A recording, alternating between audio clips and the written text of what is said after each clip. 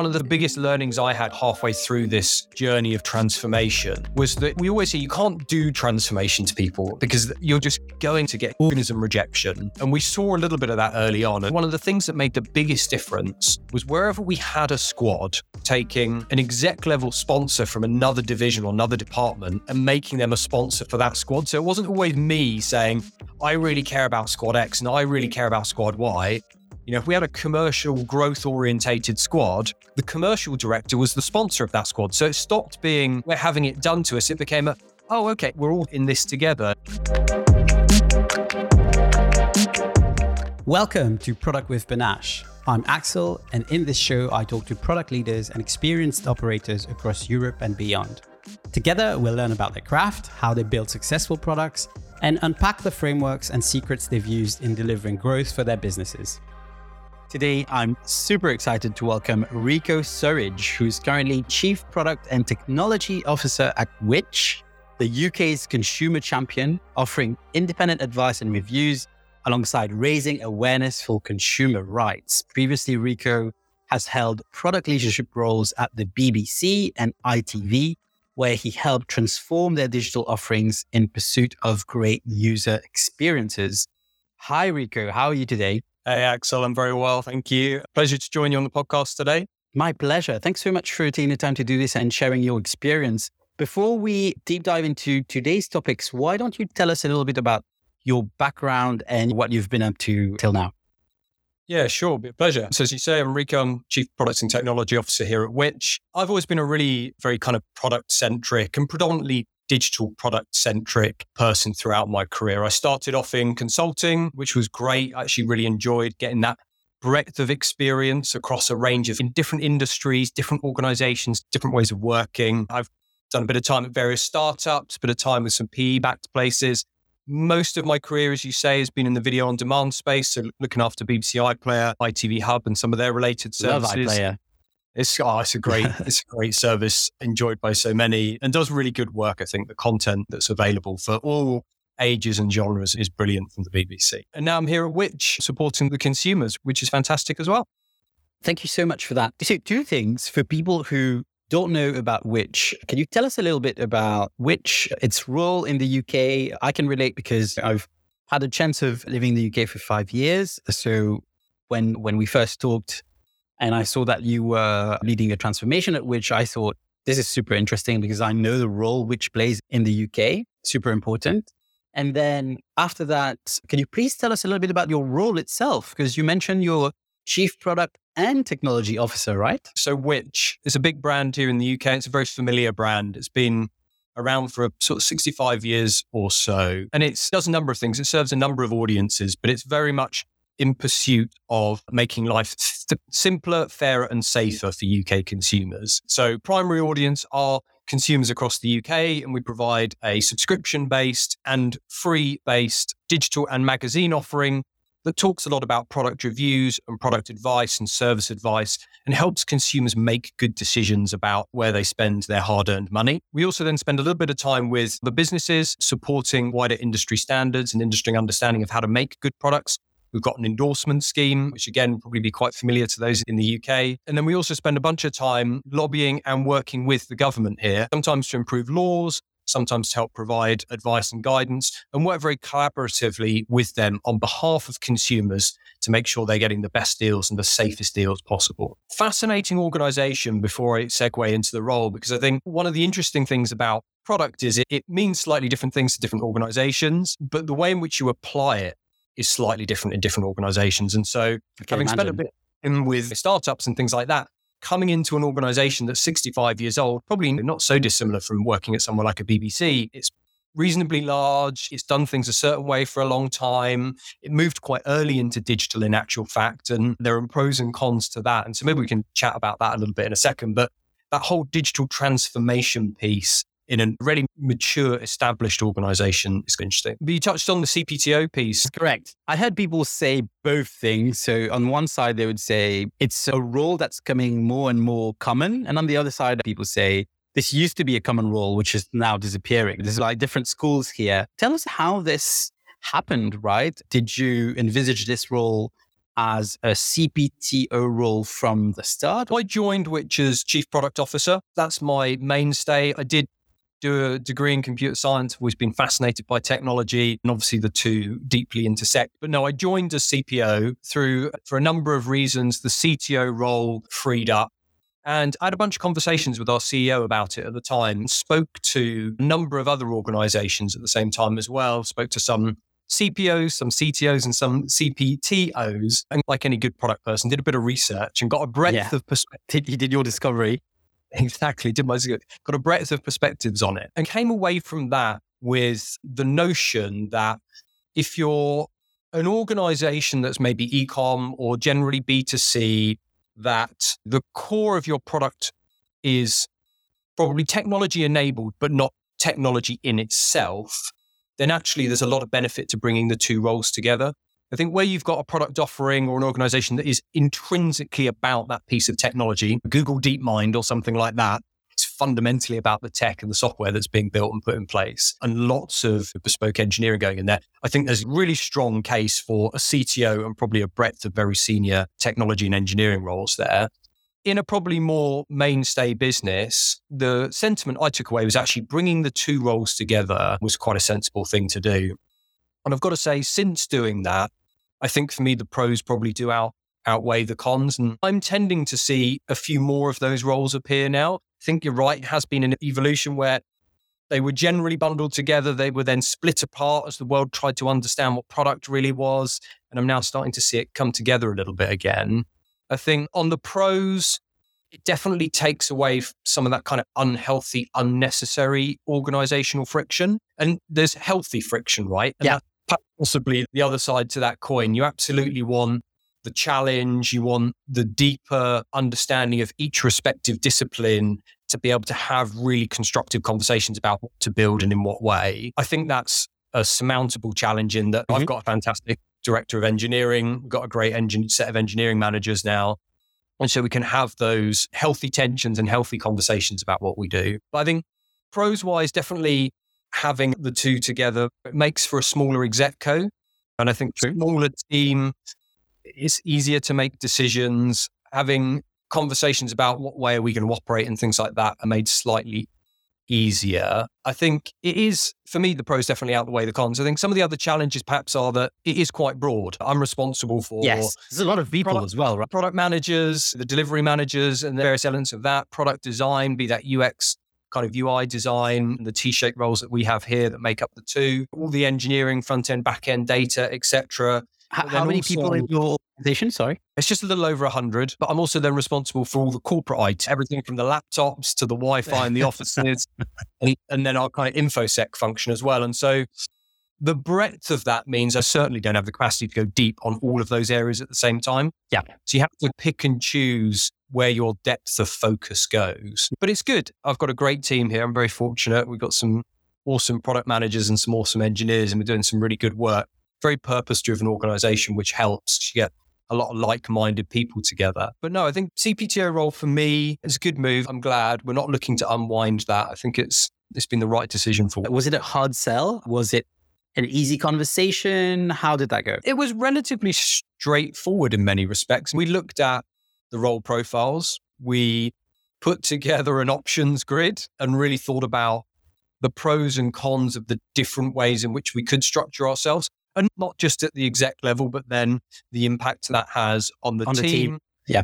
And then there's loads of great books out there like Team Topologies and things like that talk about the difference between the hierarchical line management structure and day-to-day operating teams. And so being very conscious of that in the mix as well. I think once we laid out the options and we talked it through and gained a range of external perspectives on it, the pieces fell into place. You talk about healthy tension. I think it's really interesting, right? Two things I picked up in what you explained in this role is that it's very important. I suppose this is true of any role you want to structure in a product organization, but particularly here where you don't have a CTO, it was important to find a very strong, reliable director of engineering, right? Because suddenly you have technical people, so software engineers, developer and tests, platform engineers, etc., who ultimately, if you are the CPTO, report into a non-engineering person. So it's important to have this engineering figure,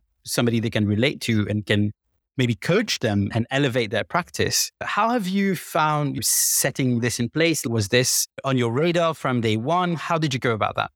It was very much on the radar from day one. I think you're absolutely right. One part of it is you need the credibility in order to be able to have the conversations with those teams and have them put their trust in you. Yeah. You defer as many of the decisions into the team as possible, but ultimately you're standing up in a lot of forums, representing them, at times speaking on their behalf. And so I think they need to have that trust in you and believe that you understand their roles, the things that they do, and represent their interests. And then I think you're absolutely right. You need to be able to make sure you've got the right people that can help develop their career, understand what's important to them, understand what's important for the engineering of the product in order to make it as good as possible. And the same goes in reverse. I think if I'd been more engineering focused, I think we would have needed to done that on the product side of things. I'm lucky I've got a great head of product as well. So we've got lots of credibility here at Which. One of the big reasons people join us is evolving their career. We talk about it as a place to come and learn how to do products and do good product engineering. I think then from my perspective, the thing that helps is having done a certain amount of software engineering in the past, not loads and loads, but enough to be able to understand and empathize with a front-end engineer or a tester or something like that. We're rarely going to end up in a situation where we go, we're not going to worry about the performance testing or the accessibility. We'll leave that thing to last. That's never really going to happen with us. Yeah. Being able to talk to those teams on their level about why we measure some of the things we measure and why we do need to spend a little bit more time ensuring the quality of certain things is right, because that is going to enable us to move faster or learn quicker as we go forward is really important. I think one thing that I find really interesting is the role which plays in the UK. And like you said, it's an organization which is 65 years old and you're coming in on the CPTO role. What's your mission? What have you been tasked with?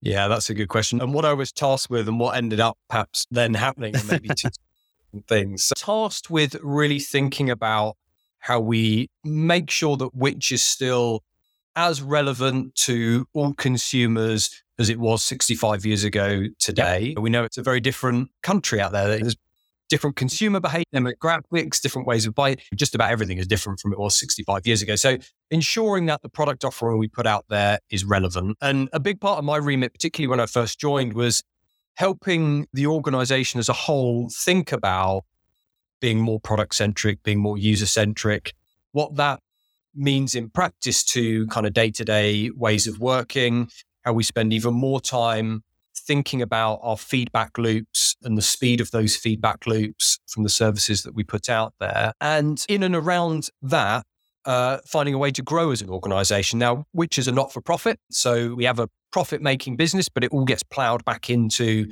the offering and some of the campaigning work that we do. But we still fundamentally want to grow. We want to grow in order to help more consumers and ease some of the decision-making that they have, whether they're paying members or not. Now, in practice, when I joined, I really focused on ways of working. We really focused on the team, particularly getting the senior team, made quite a number of changes there, tried to upskill then the organization as a whole on ways of working, design thinking, squad operating models, things like that. And that went well. And that's taken time for an organization that has been around for a while, has done certain things for a while, and is under the hood quite a research orientated business. We spend a lot of time testing products, and the right level of rigor and time that goes into that isn't necessarily immediately conducive then to a rapidly iterating. And so that was the remit. All of that took place.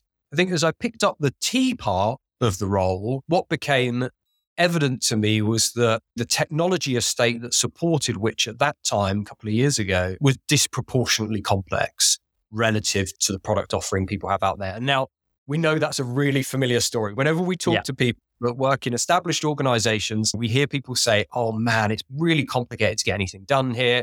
We've got 3 systems where we only need 1 system. And that was absolutely the case at Which, far less so now, I'm glad to say. But if anything, a little bit worse. It really was disproportionately complex. I think that's because they moved into digital quite early. There was an acknowledgement of it, and they tried a whole bunch. I think it was an ISP at one point. Like, it tried a whole bunch of different things. And technology is a function, morphed and evolved over the years. And so we ended up with some siloed bits of team. We end up with some bits of tech that have just been left to rot. And so really a large proportion of the last 2 years, we've had very much a mantra of just simplify and modernize. So, a couple of examples of that. And again, these are pretty familiar with other organizations I talk to, but 2 years ago, we had more than 30 instances of content management systems. Wow. Just imagine trying to maintain those, create any kind of a consistent or cohesive experience across all of those. Each our content editorial teams having multiple things to log into, trying to copy and paste things between them, nightmare administratively, and then has knock-on impacts to performance, accessibility. And you're trying to do a good job of that when you're trying to do it across all those systems is a nightmare. So we've massively rationalized that. We've fundamentally got one for digital, one for print now. More than 80% of our web traffic now goes through that single digital CMS. We've got a really nice design system that has been built ground up with accessibility in mind, thinking about how we can reuse components in the best way possible. And that is the enabler for the good A/B testing and our ability to go, actually, we're going to tweak this thing in this module here.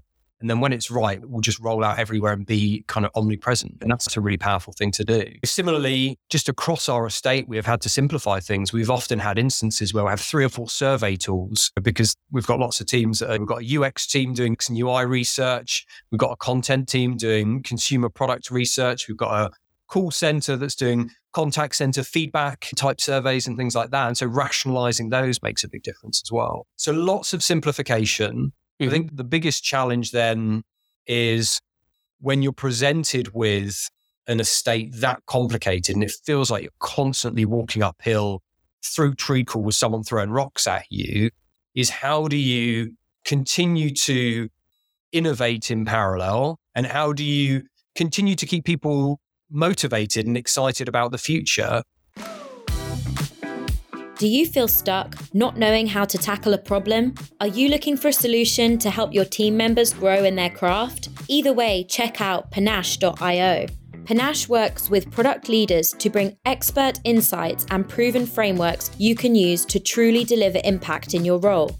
Companies like Atlassian, Content Square, and Miracle all choose Panache to provide the right level of training and coaching for their product teams so they can perform at their best. Whether you're a product leader or an individual contributor, head to Panache.io, book a seat to one of our many programs, and raise your product game today. Check out Panache.io. That's Panash.io. Before we go down this rabbit hole, which is a really interesting one. So you arrive at which you start with CPO role, evolve into the CPTO role, get responsibility for all of the engineering and IT stacks, have to deal with this crazy amount of complexity. You are walking around with the mantra of simplify and modernize, trying to rally people under this banner. One thing that I was really curious about is, at which point does the transformation element become this thing that you have to deal with? And at which point do you think, I need a recipe to deal with this? How did you go about this? Did you have a strategy?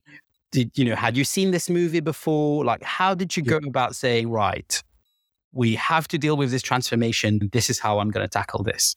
And transformation in its own right, of course, is a little bit of a misnomer because you're never really in a state of being transformed. It's not an altogether bad word because I think there are milestones and hurdles and there are defined periods of time when you're probably focused on it a little bit more. The first thing is getting the organization to realize that it's an ongoing investment. We don't spend a certain amount of money and have a certain number of people do digital for 12 months and then we're transformed, we're done. So we go about our days. So that was probably the biggest initial thing, was just understanding where are our areas of investment, where are we going to stand up long-lived teams, et cetera, et cetera. But when it comes to a recipe, I did a few things. I think, first of all, I just spent a little bit of time, a week or so, just observing, understanding the estate, understanding the teams. And I've got a page of metrics that are very subjective, but I just use to create rapid assessment of how a business is doing. And I use the really classic pillars of people, process, technology, and data to do that, and put a score of 1 to 10 out under a number of metrics underneath each of those.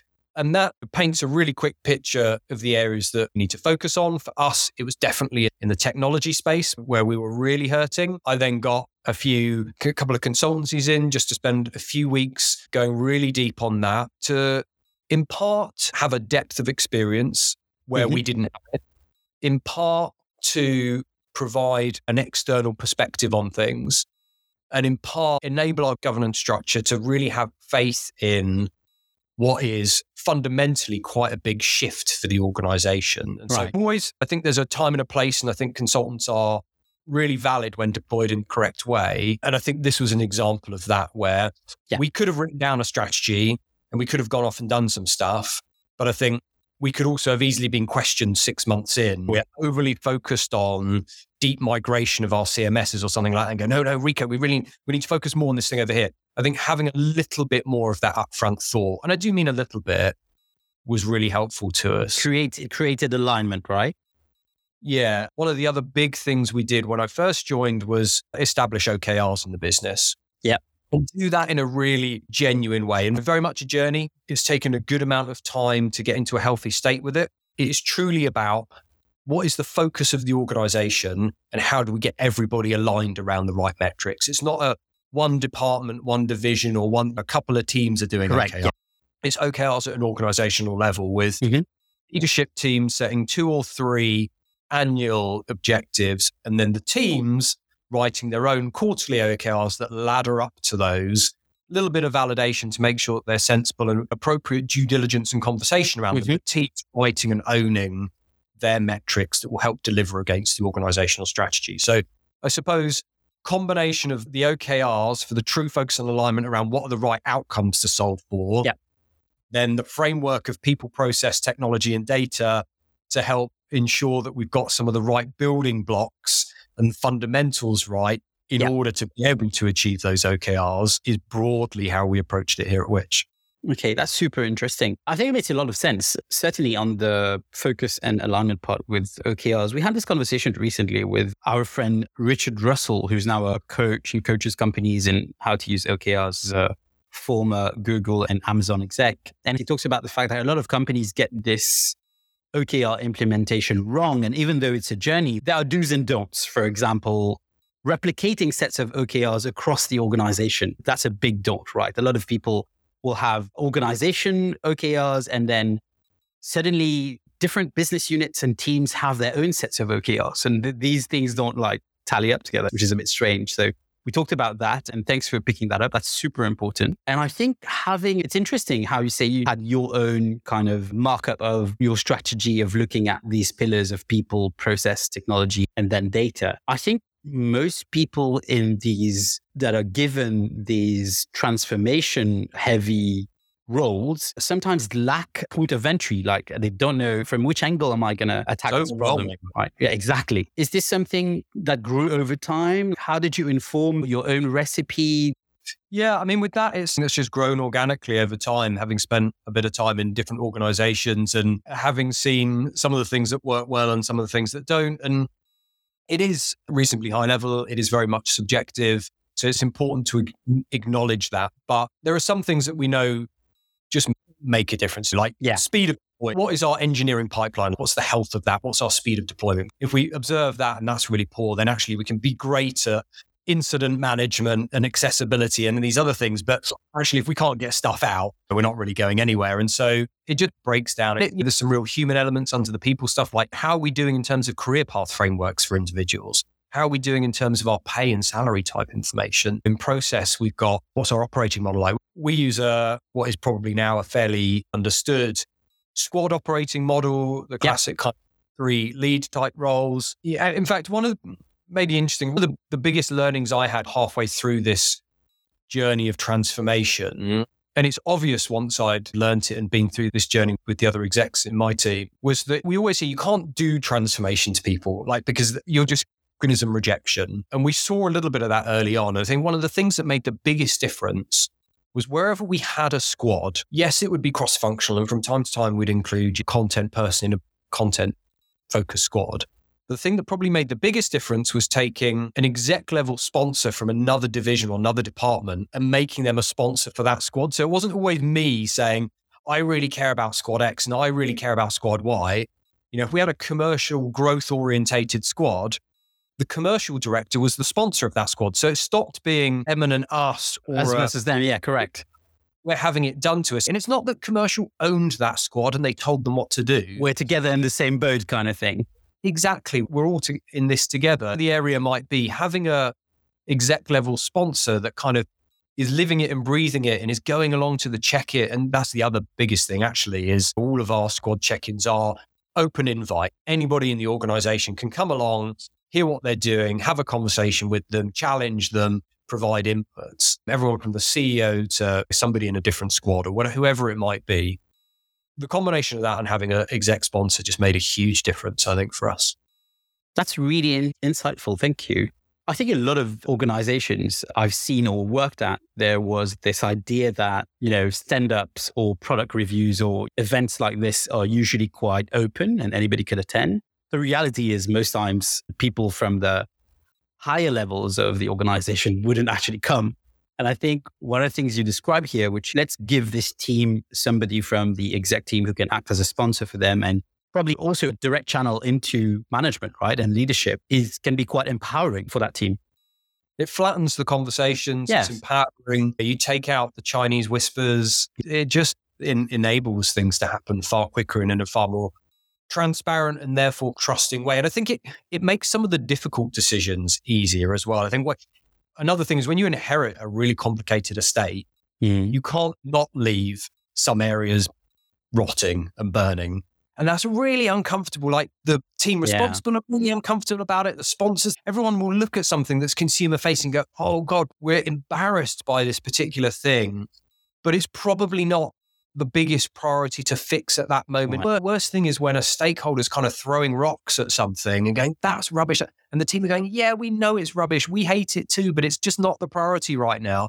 It's far better to have that conversation up front as well. And everybody's going, oh, okay, we know part Z of the website is not the priority. None of us are happy about it for all these reasons, but we're going to stop beating up on the team that are responsible for it, because actually they're focusing on this other really important part A over here, which we really want them to focus on. So I think transforming an organization that's been around for a while is a tricky thing to do, and getting everybody on the same page and taking some of the emotion out of it, having the difficult conversations up front. That's what a lot of it's about, I think, for me. I'm just looking at my shelf now and I'm looking at this book. I don't know if you've read it. It's The First 90 Days by Michael Watkins. Yeah, which is a great book. And I just remembered, we haven't talked about this, but so you're coming to this role, which is a big role. It's a big responsibility, right? How are you thinking about your first 90 days? Did you actually think about this and think, one of the advice Michael Watkins gives in his book is make sure that in your first 90 days, you make a big change. And he has a name for this. I don't know how he calls it, but it's like this big hallmark change, which is there's a new person in town kind of thing. Did you have something like this? And how did you think about taking the role and what the first 90 days could look like? Yeah. So first of all, I promise this isn't pre-contrived, but actually our CEO gave me that book, or certainly recommended that book the day I took up the role. So yes, I very much have read it. And it is very pertinent to this moment in time. The first thing I did a one side of A4, very much akin to the book, and wrote out what the plan looked like and broke it into chunks of 30 days. Because as we know, we want to be able to iterate. Yep. We don't want to wait till day 89 to find out stuff isn't quite going to plan. We need to be able to have those routine conversations as we go. And so, yes, I did think about it. And it was a useful thought process to go through. I think for me, what's important, and I say the same thing to the squads when they first stand up, is it's not necessarily that it has to be a big thing, but I think you have to be able to demonstrate a win. Like you have to be able to demonstrate through some form of delivery that you've said that you're going to do something and then succeed at doing that thing, and build incremental levels of credibility and then build incremental levels of trust through that act. So I steer away a little bit from do one really big, really influential thing. We did do some things like that. Implementing the squad model felt quite big. The OKRs we did quite a lot of big things in that sense. But when it came to delivery, actually, I think the things that made the difference were the smaller wins. And some of those were really small and actually quite internal. Just drawing the estate, drawing the high level technical architecture of all the things that we've got. That's not even a consumer facing piece of delivery, but putting that on a piece of paper and taking that to our governance board and saying, this is what we're dealing with, and have them go, oh, wow, we've always been in a bit of a black box. We've never seen this before. That's really interesting. We've now got a better understanding, a greater level of empathy. At team level, just getting something out there. I'm trying to think of a good example of something we did early on. We made a bunch of decisions to remove our legacy mobile app. We implemented a new one. It's also about killing things. This is a good point. It's not always about shipping new stuff. Sometimes it's about killing the old stuff. Yeah, and we certainly did a bunch of that. And you're right. It's demonstrating that you can do that, and it's not quite as scary as you think it might be. Like we had this is a slightly more recent one, but we had a large consumer focused forum on our website, kind of bunch of chat forum type functionality, relatively low engagement. We recently took the decision to close that down. We moved it to a Facebook group. We've seen engagement and members of that significantly increase while the cost of being able to do it decrease. And everyone was really scared about that decision before I couldn't possibly take away this forum that's been here for X number of years, couldn't possibly do it on Facebook, et cetera, et cetera. But of course, in practice, we could and we did, and it's gone very well. We've had similar areas of the website that have been built over the years where we've gone, actually, when you challenge something, we've got 2 developers that are the only developers that can write in that particular language and service that particular part of the site. And actually, the cost benefit to what we're providing consumers doesn't really stack up.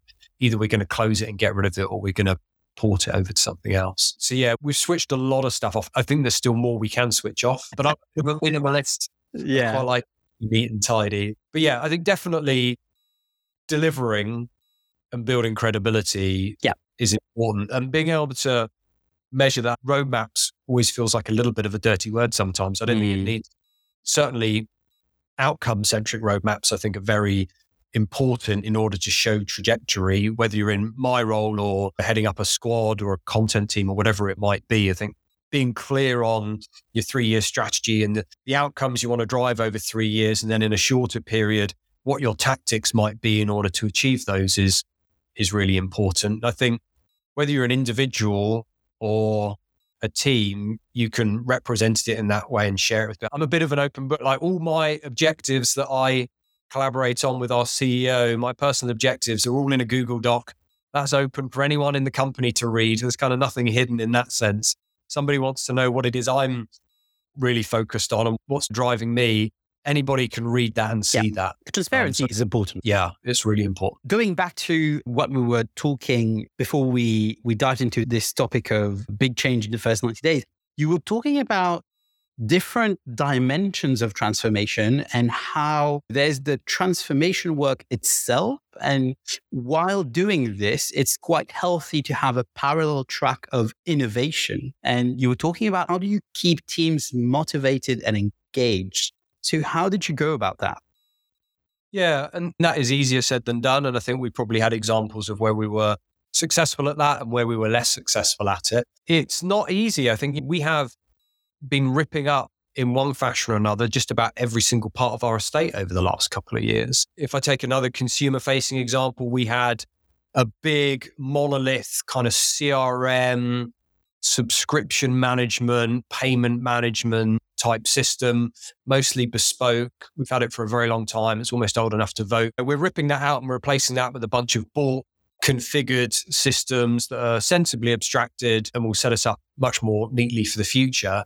That's a really big piece of work. You're taking something really complex and bespoke, unpicking it, replacing it with new without having an interruption of service.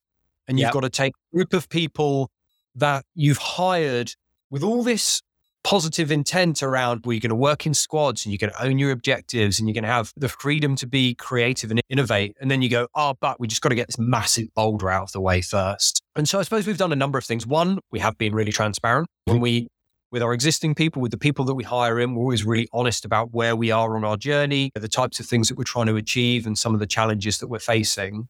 We try to give people the ability to work across both where sensible. So in that example, we were running a bulk of that migrationary piece as a project, but we then had a squad who was ultimately going to take responsibility for the future state systems that were set up. They were still doing a certain amount of iteration on the existing system, knowing that that would be throwaway, but they were still iterating on the join and registration journey, seeing what might work in the future in a relatively light touch ways, not over-investing in it, knowing that most of that would be thrown away, but trying to learn as much as they could, as rapidly as they could with what they had. And then also spending a portion of their time with the team that was supporting the delivery of the future state systems and really being the stakeholder, the kind of lean in, hands-on stakeholder for that delivery. And that took a bit, that has taken some learning and some adjustment in its own right. Initially, that felt a little bit like we had a number of suppliers that were telling a squad what to do. That felt a little bit uncomfortable. And in some instances, actually that was right because they were the experts in those particular pieces of technology deployment. In some instances, that wasn't quite right because they would do things either they'd done for 50 other clients that hadn't really considered some of the ways that which are unique or some of the insights that the team had. And so getting the right dynamic between those groups of people that are doing the same thing but approaching it from slightly different ways was complex, something that was certainly worth investing time in. And then making sure that you've got everything else around the day-to-day work that keeps them interested and keeps them engaged. Be that, hey, look, we're a purpose-led organization. Here are all the initiatives that we're doing that are beyond your team, but are doing good for people in the UK. Feel good about the organization that you work for. All the stuff around kind of career path frameworks, upskilling, training, supporting development, making sure people have got mentors and all the good stuff that says you're in the wars now with this particular piece of transformation, but man, are you learning a lot. It's almost like an enablement. So that we talked about empowerment earlier, which is how do you give teams problems to solve and how they can own their own objectives and their own priorities and objectives that can then roll into the organizational OKRs. That's super important. We talked about autonomy as well. And from what I'm hearing now, there's also this enablement part as well, right? Like how do you give the teams everything they need so that they can actually do the job and learn from the job and grow in the organization, right? And that's a really important piece. It's really important. And again, I think it's really difficult to get right. Again, you see so many organizations, it's so hard to genuinely empower a team and trust in them and have that be reciprocal.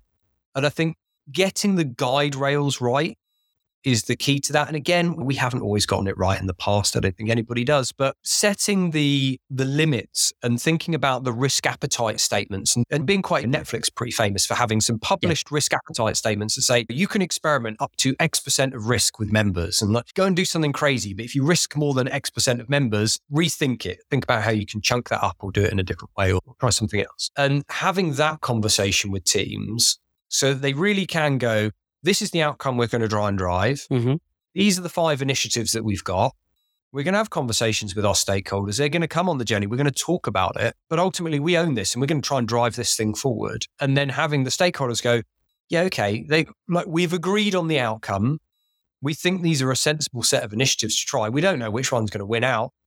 I might have a preference. It might be that 3 weeks, 5 weeks, 6 weeks into that thing, we find out that really didn't work and they kill it and pivot on to something else. And having the relationship where that's okay and everybody's on the same page with it sounds so easy. Maybe it doesn't. It's easy to talk about. It's not. Yeah, sure. It's also the gift of hindsight, right? Like, it's always easy to look back and think we've accomplished a certain number of things, but when you are in the doing, it wasn't necessarily easy. If anything, most of the times it's not easy at all. So yeah, I can completely relate.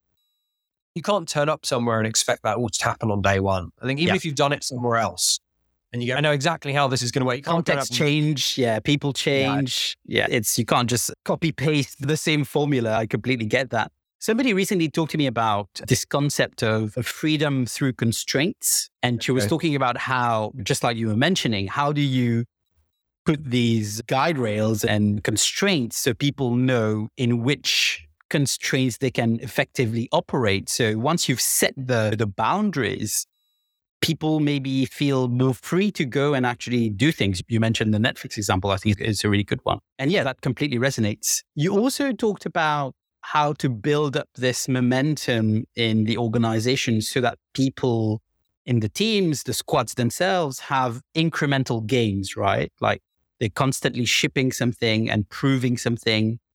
How did you think about giving the team this ability to iterate and solve user problems? Maybe it's obvious being a product person, but I'm a huge fan of really understanding the problem space or stating the problem space. Yeah, what is the problem? What is the biggest problem that we need to solve? Thinking about that in an outcome, measurable, metric-driven way, and then acknowledging that there might be a number of different ways to solve for it. I always talk a lot about thin slicing. I think, again, MVP has got a bit of a bad rap in years, but that the underlying notion that you take an end-to-end slice that functionally works, that is of good quality without being overly feature-rich or doing more than it needs to, that proves that what you want to do works end-to-end and then allows you to test something in market.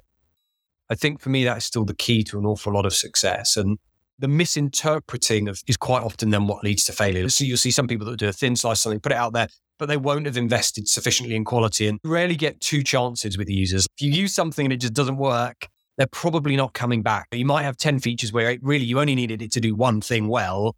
And if it did that one thing, then they'll come back. And maybe when they come back, you'll have done two things well. And so I think genuinely slicing things up and incrementally adding value as you go, not only I think gives you a certain amount of that momentum over time, but it also then prevents you from overinvesting. Like you can go, we're on slice 3, we're still not seeing any traction with this thing. We need to rethink it or we need to do something else. Yeah. And taking people on that journey, I think, is really important. Before we wrap up, we're coming to my favorite segment of the show, which is the treasure chest, where basically I ask guests what has really worked for them, things that have made a significant change in their careers and opportunities that have meant that they've learned a lot of things in a relatively short amount of time. So I'm going to start with the first question. What are some of the most helpful resources you've used to deliver impact as a product person so far? Yeah, great question. We're in a great place now where there's lots of fantastic resources out there like this one. The quality of content online about product in particular is in a different league to where it was 15 years ago. Yeah. So simply Googling it, you get a lot of great results right off the back. There's the grandfathers of these things like Silicon Valley Product Group. Absolutely love Marty Kagan and all of his work, big supporter and purveyor of that. But there's loads out. There's such a great community around it, whether that's Mind the Product or other places. There's great resources. I think for me, the thing that I've learned over the last couple of years is that one of the greatest benefits of writing some of this stuff down for yourself is that it forces you to really think about it. And so I write a blog on product stuff. I'm not saying that's a great resource necessarily. I hope it is. But it's going in the show notes now. We're going to put the link so people can have a look at your articles. I've read a few of them. I found them quite interesting, to be fair. That's good. Thank you. But for me, it's quite a reflective process. So I would actually encourage everyone at any stage of their career to write a blog, because I think the very act of stopping, thinking about what they've done over a period of time, writing it down, then being brave enough to put it out there in the real world and solicit peer feedback is a scary thing, but shouldn't need to feel like a scary thing, because actually it's quite a kind of raw, open thing that says, this is what I've been doing recently, and this has been my experience of it. What other experiences have you had? And allow people to build on it. Thinking through writing, definitely. Well, I'm a big fan of it. I do quite a bit of writing myself, and it's been a huge game changer. And I think it helps you grow because it creates opportunity for conversations that would not have happened if you hadn't exposed a little bit of yourself, put yourself a little bit out there. So that's super helpful. Yeah. And I think you can do that at any stage of your career. I think week 1, in your first experience of working in a squad, your experiences of that are just as valuable. Writing about those so that somebody else can read about them and go, oh, okay, that's what that was like. Maybe I'm not alone, or maybe my experience is really different. You don't need to be a seasoned professional. Exactly. My second question, what would you say are the key accelerators in your career? Accelerator. Interesting. So I think the first thing I would say is just going out and speaking to people, internally or externally, asking the questions. You always want to encourage people to put their hand up in the room and go, actually, I have no idea what that acronym was, or I didn't understand that piece of corporate strategy. And I remember back at early stages of my career at ITV, I can't remember what the question was. I was pretty junior product manager at the time.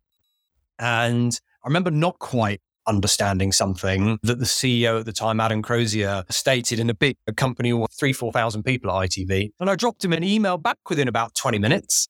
And that had such a profound impact on me. So I was like, wow, look, this CEO for this major company that makes billions of pounds a year has taken the time to respond to the question from lowly me, and it's then comprehensive and makes sense and answers the question. You're like, okay, so that had a big impact on me, because it made me realize that actually, if you don't understand something or you want to do something, then you just need to ask. And actually, 9% of the battle is asking. If you want to work in a different squad, if you want a promotion, if you want to learn about a new topic, just ask. Because the worst that's going to happen is someone will go no, or actually maybe next year we'll go and think about this thing in a different way. So I think the biggest accelerator for me has been just getting out there. And I think I say that internally to the organization that you're working in as much as externally. I think one of the biggest benefits I've had over the years is having a great network of mentors, having a real range of those, being able to go, have the brain trust, get the 5 different mentors, 5 slightly different lived experiences, and pose a topic to them and get the 5 different perspectives back. Because, and I say to anyone that I mentor, I always say, like, this is my experience, this is what I think, here's how I think I would encourage them to think about the problem. But I will always say, and go and get somebody else's perspective as well, because like my way is not necessarily going to be right for you in every problem. Of course, diversity of thought, right? Absolutely. So I think, for me, that's the thing that's probably accelerated it the most. I think you have to live it as well, though. You can't over accelerate. You need to live it and breathe it, for sure. Last question. What advice would you give early career Rico? What advice would I give an earlier version of myself? More sleep, because you're not going to get more over the next couple of decades, either through being a product manager or through having young children. Both, or both, because neither are a straightforward role. Outside of that, I think it would be probably that point that we've just talked about, and to do the mentors. Do that even earlier, because I think it's just so valuable being able to call on a group of people and have those sounding boards and that reflection time and that advice, and be able to draw down on that experience. And people are so often so willing and so happy to. I found this to be true, particularly in the product world as well. Yeah, it's particularly over the last couple of decades. It's, as a discipline, it's come along so much. You can go places and get a product management career path framework. You couldn't really do that 20 years ago. That didn't do, right? Yeah. It was normal or something like that. Like, it just didn't really, or Marty, most of that wasn't really written down anywhere. And that's a good example. I remember just early doors emailing Marty Kagan, again, somebody that just emailed back within about 24 hours. He's good at his emails, I have to say. Always, we had this chat back in May when we met in London for the Coaching the Coaches session. And he said, he has this personal discipline where, and people who are listening to this and who have emailed Marty before will know this. His personal rule is respond within 24 hours if he is working, if he's not off or anything. And to have this level of discipline, I think it is quite inspiring. It is certainly inspiring. It's incredible. And so that sort of thing, that has a big impact when you realize you got a problem and you email someone and they go, actually, hey, we've experienced that before. This is how you want to think about it. You go, oh, wow, okay. I'm going to go and do that now. So that's what I'd tell a young Rico. Just keep emailing people, keep asking questions. Never stop doing that. And it never changes. When you're in an exec-co, there's always higher levels, right? There's always holders or PE firm, whatever it might be. There's always accountability and so you've always got to keep asking those questions and keep seeking guidance and getting the perspective of the person that you perhaps never had the perspective from before. Brilliant. Rico, thank you so much for sharing all of this with us today. Loved your story. Good luck with everything you're doing at Which. We're really curious to see some of the changes the organization is going to bring to Which and its digital products. And hopefully we get to speak soon again on Product with Panache. Great stuff. Thanks, Axel. Speak soon. If you're hearing this, you've listened to this episode all the way, and for that, I thank you from the bottom of my heart. You can subscribe to the show on Apple Podcasts, Spotify, Google Podcasts, or your favorite platform. Also, if you have a minute, please consider giving us a rating as it helps other listeners find the show. You can find all the episodes and resources on panache.io/podcast. That's panash.io/podcast. Until next time.